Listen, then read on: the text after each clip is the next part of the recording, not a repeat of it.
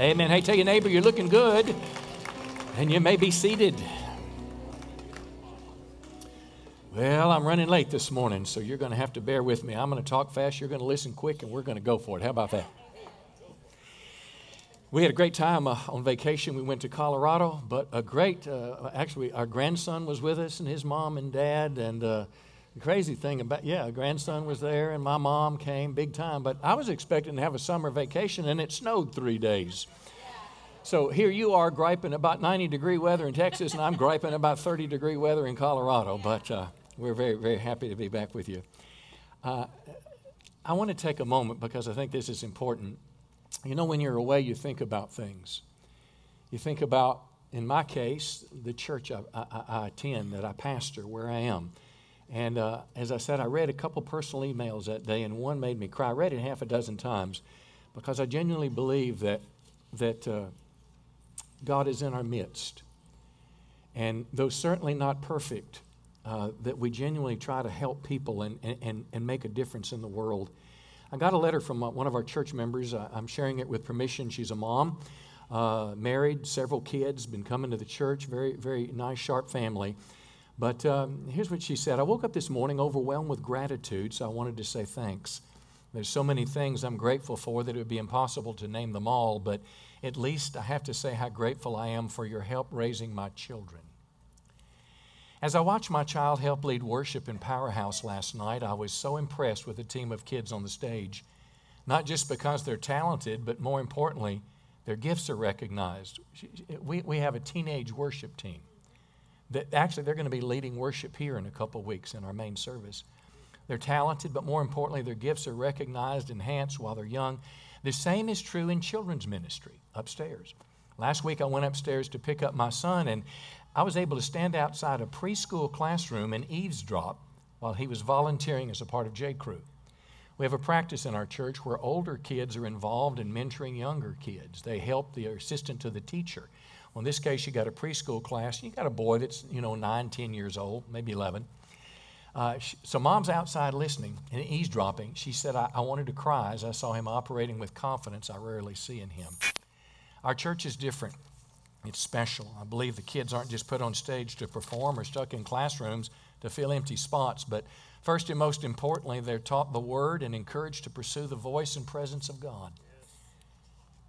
It's incredible to me that my boys have one at a time all come to a place where they don't solely depend on mom to tell them what God thinks about things. Instead, they pursue God on their own and are able to help more clearly see His will and direction for areas of their lives. They recognize the Holy Spirit and His voice, so as a mom, I'm able to guide them towards their own convictions instead of having to lead them only towards obedience. It's made all the difference in the choices they've made. You guys have helped me get to that place. And as a matter of fact, my son said a couple weeks ago that if he had to name the 5 most influential people in his life, 2 of our pastors would be among them. I can't imagine anything that can make me more confident about the direction he's headed than that. So again, thanks for all of you. The influence the church and staff makes in the community and around the world make me proud to be a part of it. But the influence you've all made in my home goes way beyond what I could have hoped for from a church. While raising my kids may not be in your job description, you're all sure helping us do it, and it couldn't be happier or more grateful to have the help. That made me feel good. And I don't read it because it's me, I read it because it's us. And I say, let's keep it up. Before I left on vacation, I started a series called Su-per-nat-u-ral. Supernatural. It's about experiencing the power and presence of God in everyday life. Now, that's a big statement in a secular world, but it's biblical. My text this morning, Psalm 16, verse 11, you, God, have made known to me the path of life. And I want you to say this with me. In your presence, there's fullness of joy. In your presence, this is what we're going to talk about this morning, experiencing the presence of God in everyday life. Another translation says, being with you will fill me with joy, and at your right hand I'll find pleasure forevermore. Now, I can understand saying that my daughter and my wife on the front row here, being on vacation with them, or, Sunday afternoon after church, being with them brings me great joy, and I can understand it because I can see them, feel them, and touch them. But I can't see, feel, or touch God. But there is a spiritual sense about the presence of the Lord that God desires to manifest to people. Now, unfortunately, there's also weirdness, deception, and emotionalism when people talk about the presence or the nearness of God. Some people say they experience God while on drugs. They're mistaken. Some people practice Eastern meditation. They empty themselves of consciousness and try to find a higher power. I don't doubt they find a higher power, but it's not the God of the Bible. New Age practices. Some people think they see Jesus in odd places. For example, here's a picture in an IKEA store. They put up wooden doors and stained them. And they thought they saw Jesus. A woman opened a jar of jelly. You have to turn your head a little bit, but she thought she saw Jesus. I think people are genuinely looking for God, but that's not the way you find Him. This is what I want to do today. I want to look in this message at two parts as we talk about the reality of the presence of God. We're going to look at some trustworthy biblical examples. We're going to follow a biblical path so you and I can be closer to God every day. I'm going to do kind of a panorama, and I'm going to have to beg 5-10 minutes longer today because I was a little late. But we're going to go from Genesis to Revelation, and I'm going to show you where people experienced the presence of God, and it was a real part of their life. It wasn't spooky or weird, but it was normal, and in many cases it was rescuing, it was refreshing, it was strengthening to them. And then we'll talk about a couple practical ways so we can be in position each day to experience God's presence. So let's talk about, I've entitled the message, The Manifest Presence of God. And I'll define it in a moment, but let's look first in the Old Testament. Adam and Eve. The book of Genesis is in many ways an example, a paradigm, a model. It's the book of beginnings, how God wants things to be. I got a little vibration going on here in our sound. Okay. Don't say anything else. Genesis 3:8. Adam and Eve, shortly after the fall, they heard the sound of the Lord God walking in the garden.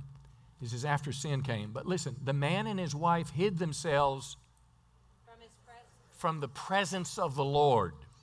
They hid themselves from His presence. Now, God was near to Adam and Eve. They saw God face to face. The only other person recorded in the Bible who saw God face to face was Moses.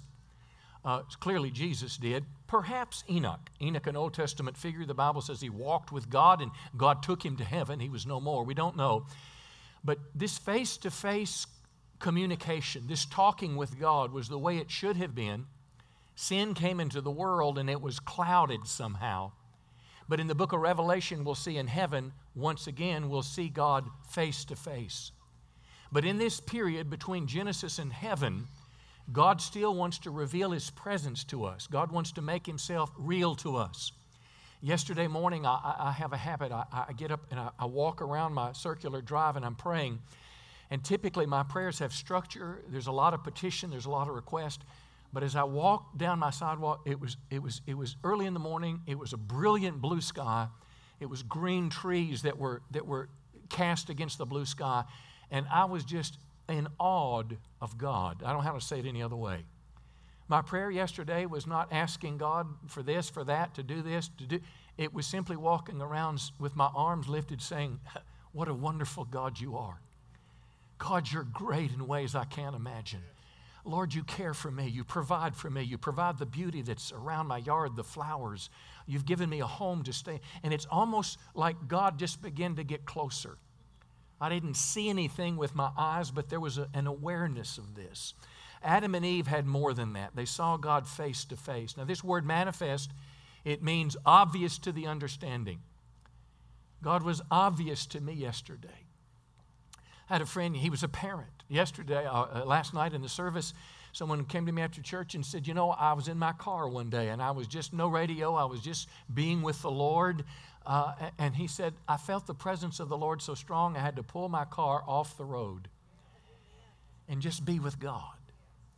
See, this is what we're talking about today. Manifest. The word presence, it's a Hebrew word that literally means face. So manifest presence implies an awareness of God, an intimate relationship. I cannot tell you that you'll ever see God face to face on this side of eternity, but I will share with you some examples today in the Bible where people had great, impactful encounters with the presence of God. It was not weird, but it was real, and it should be desired by God's people, an awareness that God is near. We're struggling with this anxiety that I've battled with for 4 years, panic attacks and all that kind of stuff. It just lives in my background, and every once in a while it pushes me. I read my Bible, even this morning, and it says, God is near, so I shall not fear.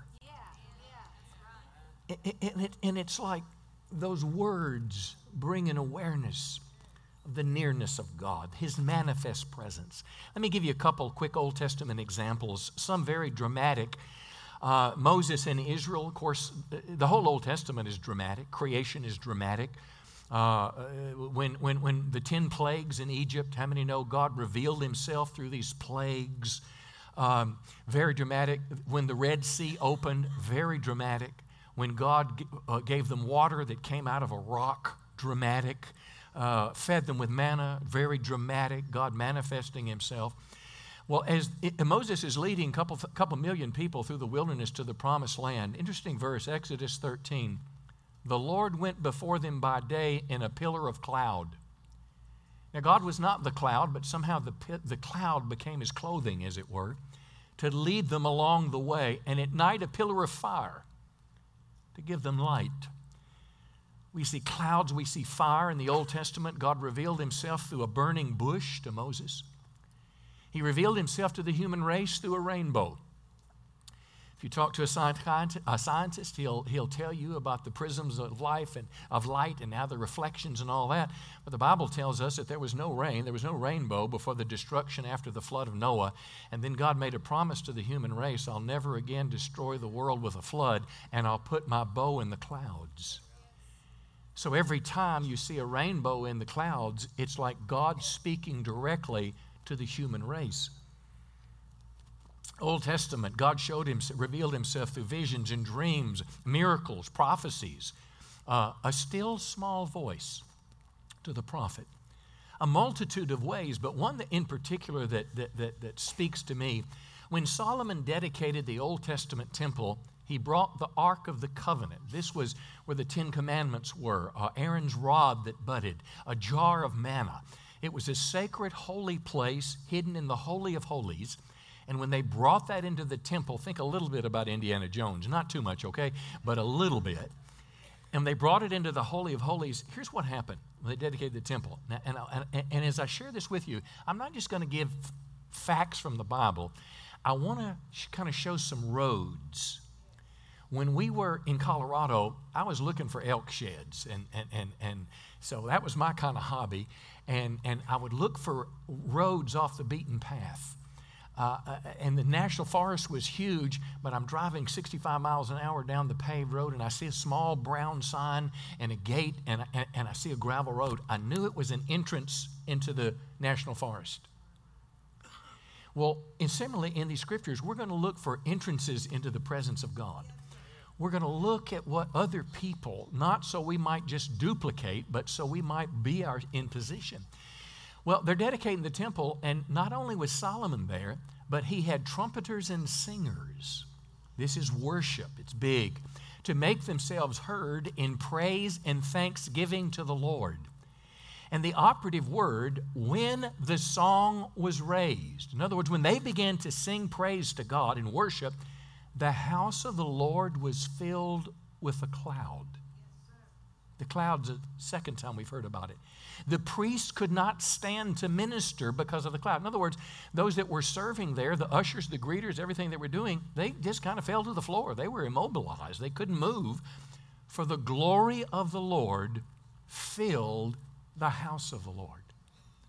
Now, wouldn't that be cool? The best thing we've got is this little fog thing, the machine they turn on, it makes the lights work a little bit better, and sometimes they leave it on too long, and as they turn it off, I can't, This is not what we're talking about.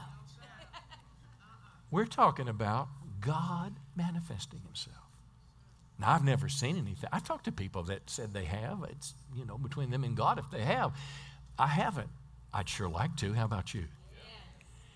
But God revealed himself. Now let's look in the New Testament. All that was a little foundational. The New Testament is much more relevant to us today. The New Testament, the book of Acts in particular, is the starting of the church, and the church has never ended. The book of Acts, as it were, is a book that's still being written today. The Acts of the Apostles, the Acts of the church. Not written in terms of Scripture, but written in terms of the history of the people of God. So when I see manifestations of God in the New Testament, it gives me a greater confidence that these things could happen in my life today. And we're going to look at 3 examples. First is Peter and John. Now, it's shortly after the day of Pentecost, the Holy Spirit has come to the church. Now, this is very key. Next week, we're actually going to begin talking about the person of the Holy Spirit. In the early church, Peter and John went to the temple to pray. There was a crippled man, and through a gift of the Holy Spirit, they were able to heal this crippled man. He walked to his feet, and you'd think, and people became Christians, you'd think everybody'd be excited, but they weren't. The same Jews who killed Jesus now want to kill Peter and John. So they arrest them, throw them in prison, and here's where the story picks up. Acts 4, verse 23. On their release, Peter and John go back to their own people. This is why you need to be a part of a local church. Come on, you need some own people to go to. You don't just need to call some TV preacher when you're in trouble. You need friends to go to. You need more than just a Sunday service to come to. You need friends in the congregation. That's why we have small groups. But anyway, they go back to their own people. They report all the chief priests had said. And when they heard this, now listen, this is another door into the forest. They raised their voices together in. The last door was in worship. Now we see in prayer, similar to what we did as a church earlier for America, but I imagine their prayer was a lot more intense. Yeah. They prayed to God, but notice what they prayed. Now, I got to be honest. My first impulse to pray is when I'm in trouble is, God, take the trouble away. My first impulse to pray is, Lord, don't let them hurt me. But this is not, and you're going to see this thread run through all 3 of my examples. They say, Lord, consider their threats and give us, let us speak your words with great boldness. And here's the phrase I'm going to use. They're men on a mission. They're women on a mission from God. And the mission was more important than their own personal safety. And then they said, not only do we want to preach the gospel, verse 30, we want to see you do miracles through us.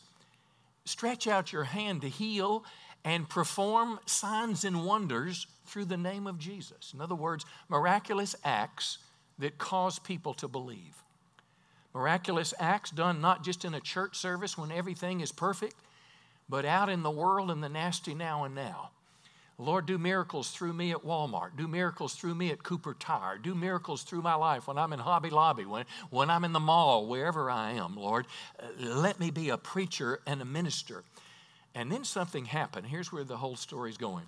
After they prayed, the place where they were meeting was shaken. I read in the paper this morning, Liberty, Iowa had an earthquake last night. That's what my paper said. I had to read it twice to make sure I had it right. 2.5.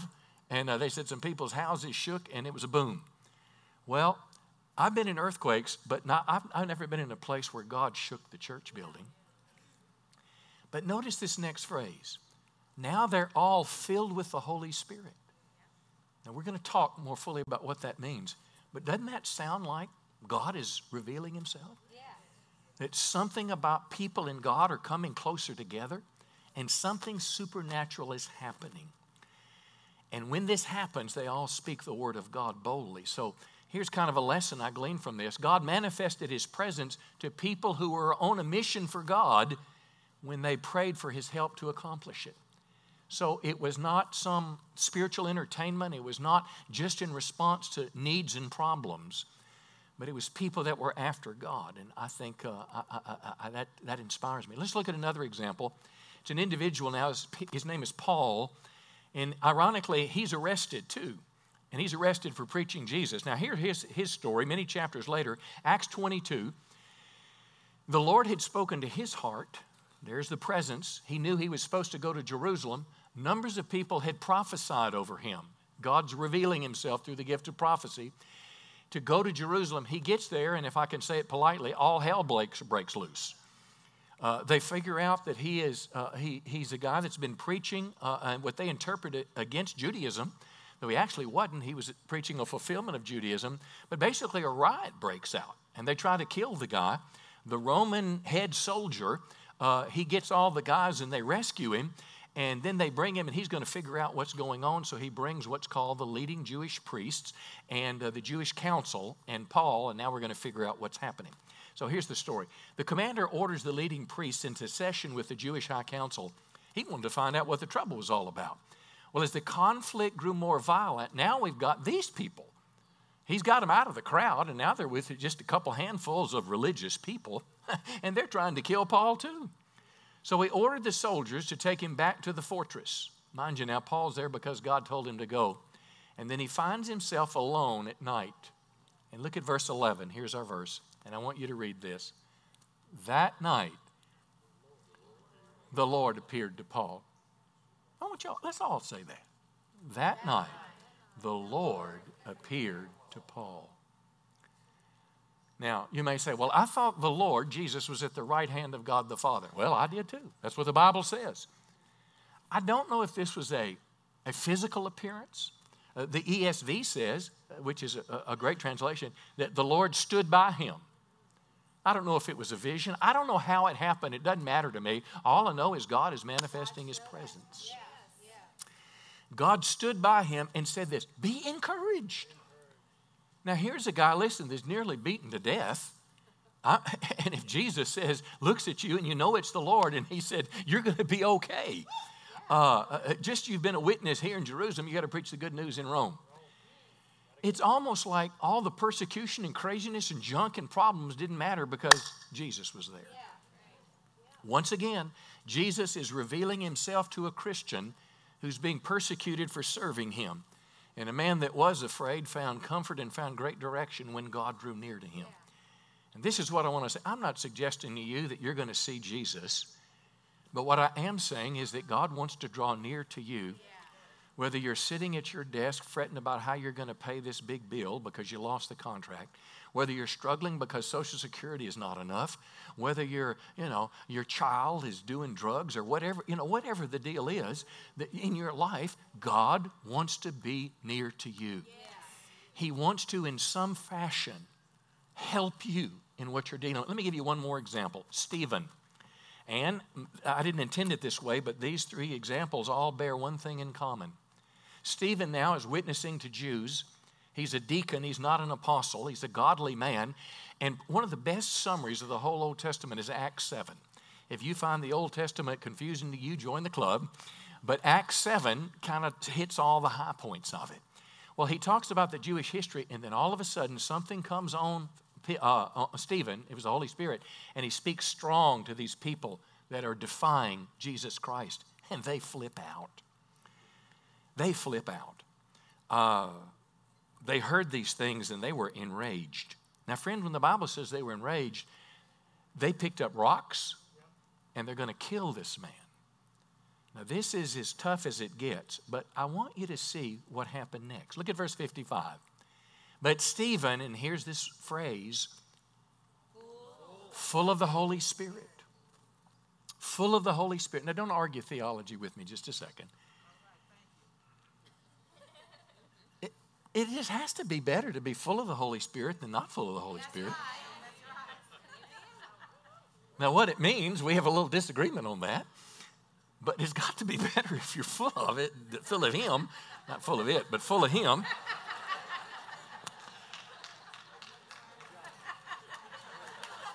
Stop that. Now, let's read it. Full of the Holy Spirit, he gazed into heaven. Say this. He saw the glory of God. And now he sees Jesus standing at the right hand of God. The Christ who is seated at the right hand of the Father is now standing as if to express his concern. It's almost like we look and we see what our physical eyes see. What the secular science tells us, if it can't be seen or observed or quantified, it's not real. But it's almost like there's a giant zipper, and it unzips and opens up this reality into the spiritual reality. And God unzipped it so Stephen, before he was killed, stoned to death, could see it, and he saw Jesus. The glory of God typically is a light, a reflection, a manifestation of some kind. Now, these are not Old Testament saints far ago. This is our heritage as Christians. These are people that went before us that were struggling. You can't make things like this happen. I think sometimes we who have an experience with God try to duplicate it in others, and we get in the flesh and mess up. I would even say that by and large, I'm a product of a lot of Christian influences, but the last 40 years, I'm a product of charismatic, neo-Pentecostal, Pentecostal, full gospel, whatever you want to call that, expression that believes that the book of Acts and the activity of the Holy Spirit can be happening today. But it's almost like that whole movement that was so great, and it was a movement that swept the world. And listen, do you know today, if you look at Christians across the planet, the largest group of Christians are those that believe in this second experience with the Holy Spirit and signs and wonders. But anyway, one thing emerged from this movement, and it was the capacity, the supernatural ability to pray to God or worship God in a language you didn't know. And the interpretation of that experience was called speaking in tongues. And boy, has it polarized the body of Christ. And some of you have already stiffened up on me. And I think one of the reasons it polarized is because well-meaning Pentecostal people defined that experience as how to be in the Spirit Club. Come on. And if you didn't have it, you weren't in it. And if God wasn't going to baptize you in the Spirit, we were going to get you baptized in the Spirit. And somebody would help God. They would just say, okay, now I'm going to lay my hands on you, and I want you to just repeat after me. Say, Hyundai, Hyundai, Hyundai, Hyundai, Toyota, Toyota, Toyota, Toyota, Hondo, Hondo, Hondo, Chevrolet, Chevrolet. Now I'm being a little funny, but not too. And what it did is it shrunk the holy club to only people that were in it, and then it became more defensive. Shame on us. Or whatever. You understand? You have the same thing happen. If you had an encounter with God listening to a certain song and it made you cry, you're just about going to force your friends to listen to that song. And by God, you're going to have cried just like I cried. And if you don't cry, I'm going to talk to you about your dead grandmother until you cry. We want people to experience this. But listen, you can't force the genuine manifestation of God. But what we can do is we can get ourselves in a position. And I want to close the message with this. How can we experience God's presence? No formula, but let me give you a promise. James 4:8, the New Testament says, say this with me, come near to God, and God will come near to you. Now, if God is coming near to you, come on, shouldn't you be aware of it? Punch your neighbor and say, he's telling the truth whether we agree or not. Sure, you should. So it's his invitation. Well, here's the first one. Let me give you two kind of positioning statements. The first is you and I, the most important part of our Christian life, need to schedule a daily quiet time with God, to be with God, to allow him to speak to us, to allow him to be near. The reason I had that encounter in my prayer time yesterday is because I got my booty out of bed and I went outside and started walking and praying. I'm going to give you two things about it. One is about the place of God's Word, the Bible, and the second is about prayer, talking to God. Listen to the Bible now. I'm going to read an interesting passage. Luke 24. Jesus has been resurrected. Two disciples are walking down the Emmaus Road with Jesus, and they don't even know it's Jesus. Listen to this interesting passage. Then they stop at, the local Taco Bell, and Jesus is at a table. Ouch. Something went wrong.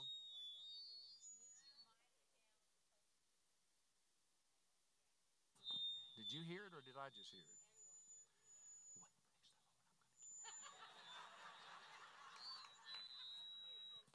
Their eyes were open and they recognized him. And he vanished. And he vanished from their sight. How about that? Is that better? All right. Okay, they're not at the Taco Bell. They're at somebody's house, and they're at a table. He took bread, and he blessed it, and he broke it, and gave it to them. And notice the next phrase. Their eyes were... It's like something covered their eyes from recognizing God. They recognized him. He vanished from their sight. Now, let's keep going. And they said to each other, did not our hearts burn within us while he talked to us on the road and while he opened to us the Scriptures? It's as if the Bible that they had read, perhaps factually, now became read to them and it embraced their hearts. They had an encounter with God through his Word.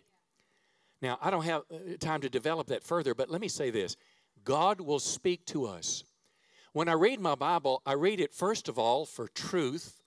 I read it for historical fact. For example, yesterday I read a story about a church in Atlanta, Georgia, that is hiring a person that has a gift to speak to the dead. Now, that's clearly forbidden in the Bible, but a church hired a staff member that says they can talk to your dead relative. Well, I'd know that that was the wrong thing to do if I just simply read my Bible.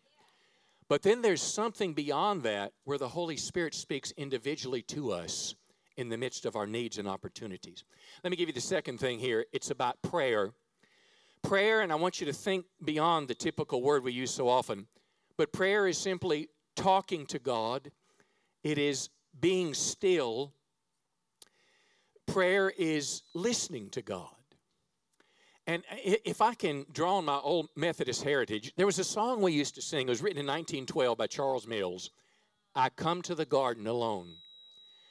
Now, I know this is not the Bible, but I want you to just see the verses of this as a testimony of a man who is living this. I come to the garden alone. Now, his testimony was John 21. I come to the garden alone while the dew is still on the roses. In other words, it's early in the morning. Nobody else is there. And notice what he says. The voice I hear falling on my ear, who is it? The Son of God discloses. Now, if you were to tell someone that God talks to you, they'd call a psychiatrist. But in reality, in Scripture and in testimony of life, it happens. He walks with me. I bet he didn't see him with this eye, but I bet he saw him with his spiritual eye. He talks with me, and he tells me I'm his own. And the joy we share as we tarry there, none other has ever known. Have you just been with God and you felt his presence so strong you didn't want to shut your Bible, you didn't want to stop the prayer walk, you didn't want to turn off the music? It's a wonderful gift that people don't know Christ can't understand because God reveals himself to his people. You'll never know what can happen when we spend time with God, friends. But if you do, I promise you, your life will be better. Let me close quickly here with the second part of it. You're in position in your daily life, your time with God, but you're in position for his presence in corporate worship with other believers. I want to read this scripture, Psalm 100. Come into his presence with singing. Come into his presence with singing. Know that the Lord, he is God. Is it just possible that the knowing could come when you're worshiping our God? That there is a deep, settled knowing that's not just processed cognitively, but in our heart, in our spirit, in who we are, that comes through worship. Didn't Jesus himself say, and this was not about worship, but didn't Jesus say, where 2 or 3 are gathered in my name, there I am among them. Our worship is an invitation for God to come and reveal himself and to speak to us through songs, spiritual worship, acts of the Holy Spirit. Listen, I would go as far as to say some of my greatest encounters in my life with God have come in a corporate worship service. Sometimes I have fallen on my face. Sometimes I have wept. Sometimes I have danced for joy. Worship is it's like a magnet. Worship draws God to come. Not because he's some egomaniac, but it's an invitation as we recognize his goodness and the grandeur and the glory of our God. Come on, give him a big hand today. He's worthy of praise. Well, listen, next week we're going to explore this a little deeper. We're going to, next week we're going to begin to talk about the person of the Holy Spirit. Jesus even said this about the Holy Spirit. He said that he's with you, but one day he'll be in you. And if God is in me, doesn't it make sense I should be aware of it? Come on, give the Lord one more good hand today. He's worthy of praise. Why don't you stand to your feet with me? And I want to read a closing scripture. You remember we started in the book of Genesis, and Adam and Eve were walking with God face to face? Listen to the book of Revelation, Revelation chapter 21. John now, again, has had a vision to write this great book of Revelation. And in this great book of Revelation, John sees past time on earth. John is able to look forward now to when time is no more. And in Revelation 21, life as we know it on earth is over. And John says this, there's a new heaven and a new earth. And John said, I heard a loud voice from the throne of God. And the voice said this, say this with me, now God's presence is with people, and he will live with them, and they'll be his people. God himself will be with them and will be their God. One day, you're going to look up, and it's not going to be the same thing you've always seen. One day, Robert, for the first time, you're going to look at Jesus, and he's going to call your name. One day, for the first time, you're going to hear, Dorothy, I'm glad you're here. One day, you're going to say, Steve, you made it. No matter what they said, you made it. I'm just teasing. One day, you'll hear the sweetest sound you've ever heard, Rebecca, when Jesus looks at you eye to eye and says, Rebecca. See, one day, the God who intended to be close all along, sin has been in the way. And when sin is set aside, we'll see him as he is, and he'll know us as we are. Come on, give him one more big hand today. You know what? Until that time, I'm gonna walk down those roads in that forest because I'm looking for something. My prayer life is going to be very deliberate and consistent. I'm going to take time to be with God every day of my life. I'm going to read my Bible. I'm going to pray. I'm going to be still. I'm going to worship with you. You know, I was on vacation and we did the live stream, but can I tell you, live stream is not the same because nobody was singing in our car when we were watching the live stream. I'm going to worship with you every chance I get. But I'm going to do my best to be on a mission from God. I'm going to be like Peter and John and the apostles. They were out serving the Lord when the room shook. Paul, when he got thrown in jail and Jesus showed up to him, he was simply a man headed to Rome. Stephen, when he was about to breathe his last breath, he was a man that had given his life to serving the Lord. I want to live my life that way. How about you? Well, Lord, that's what our prayer is this morning.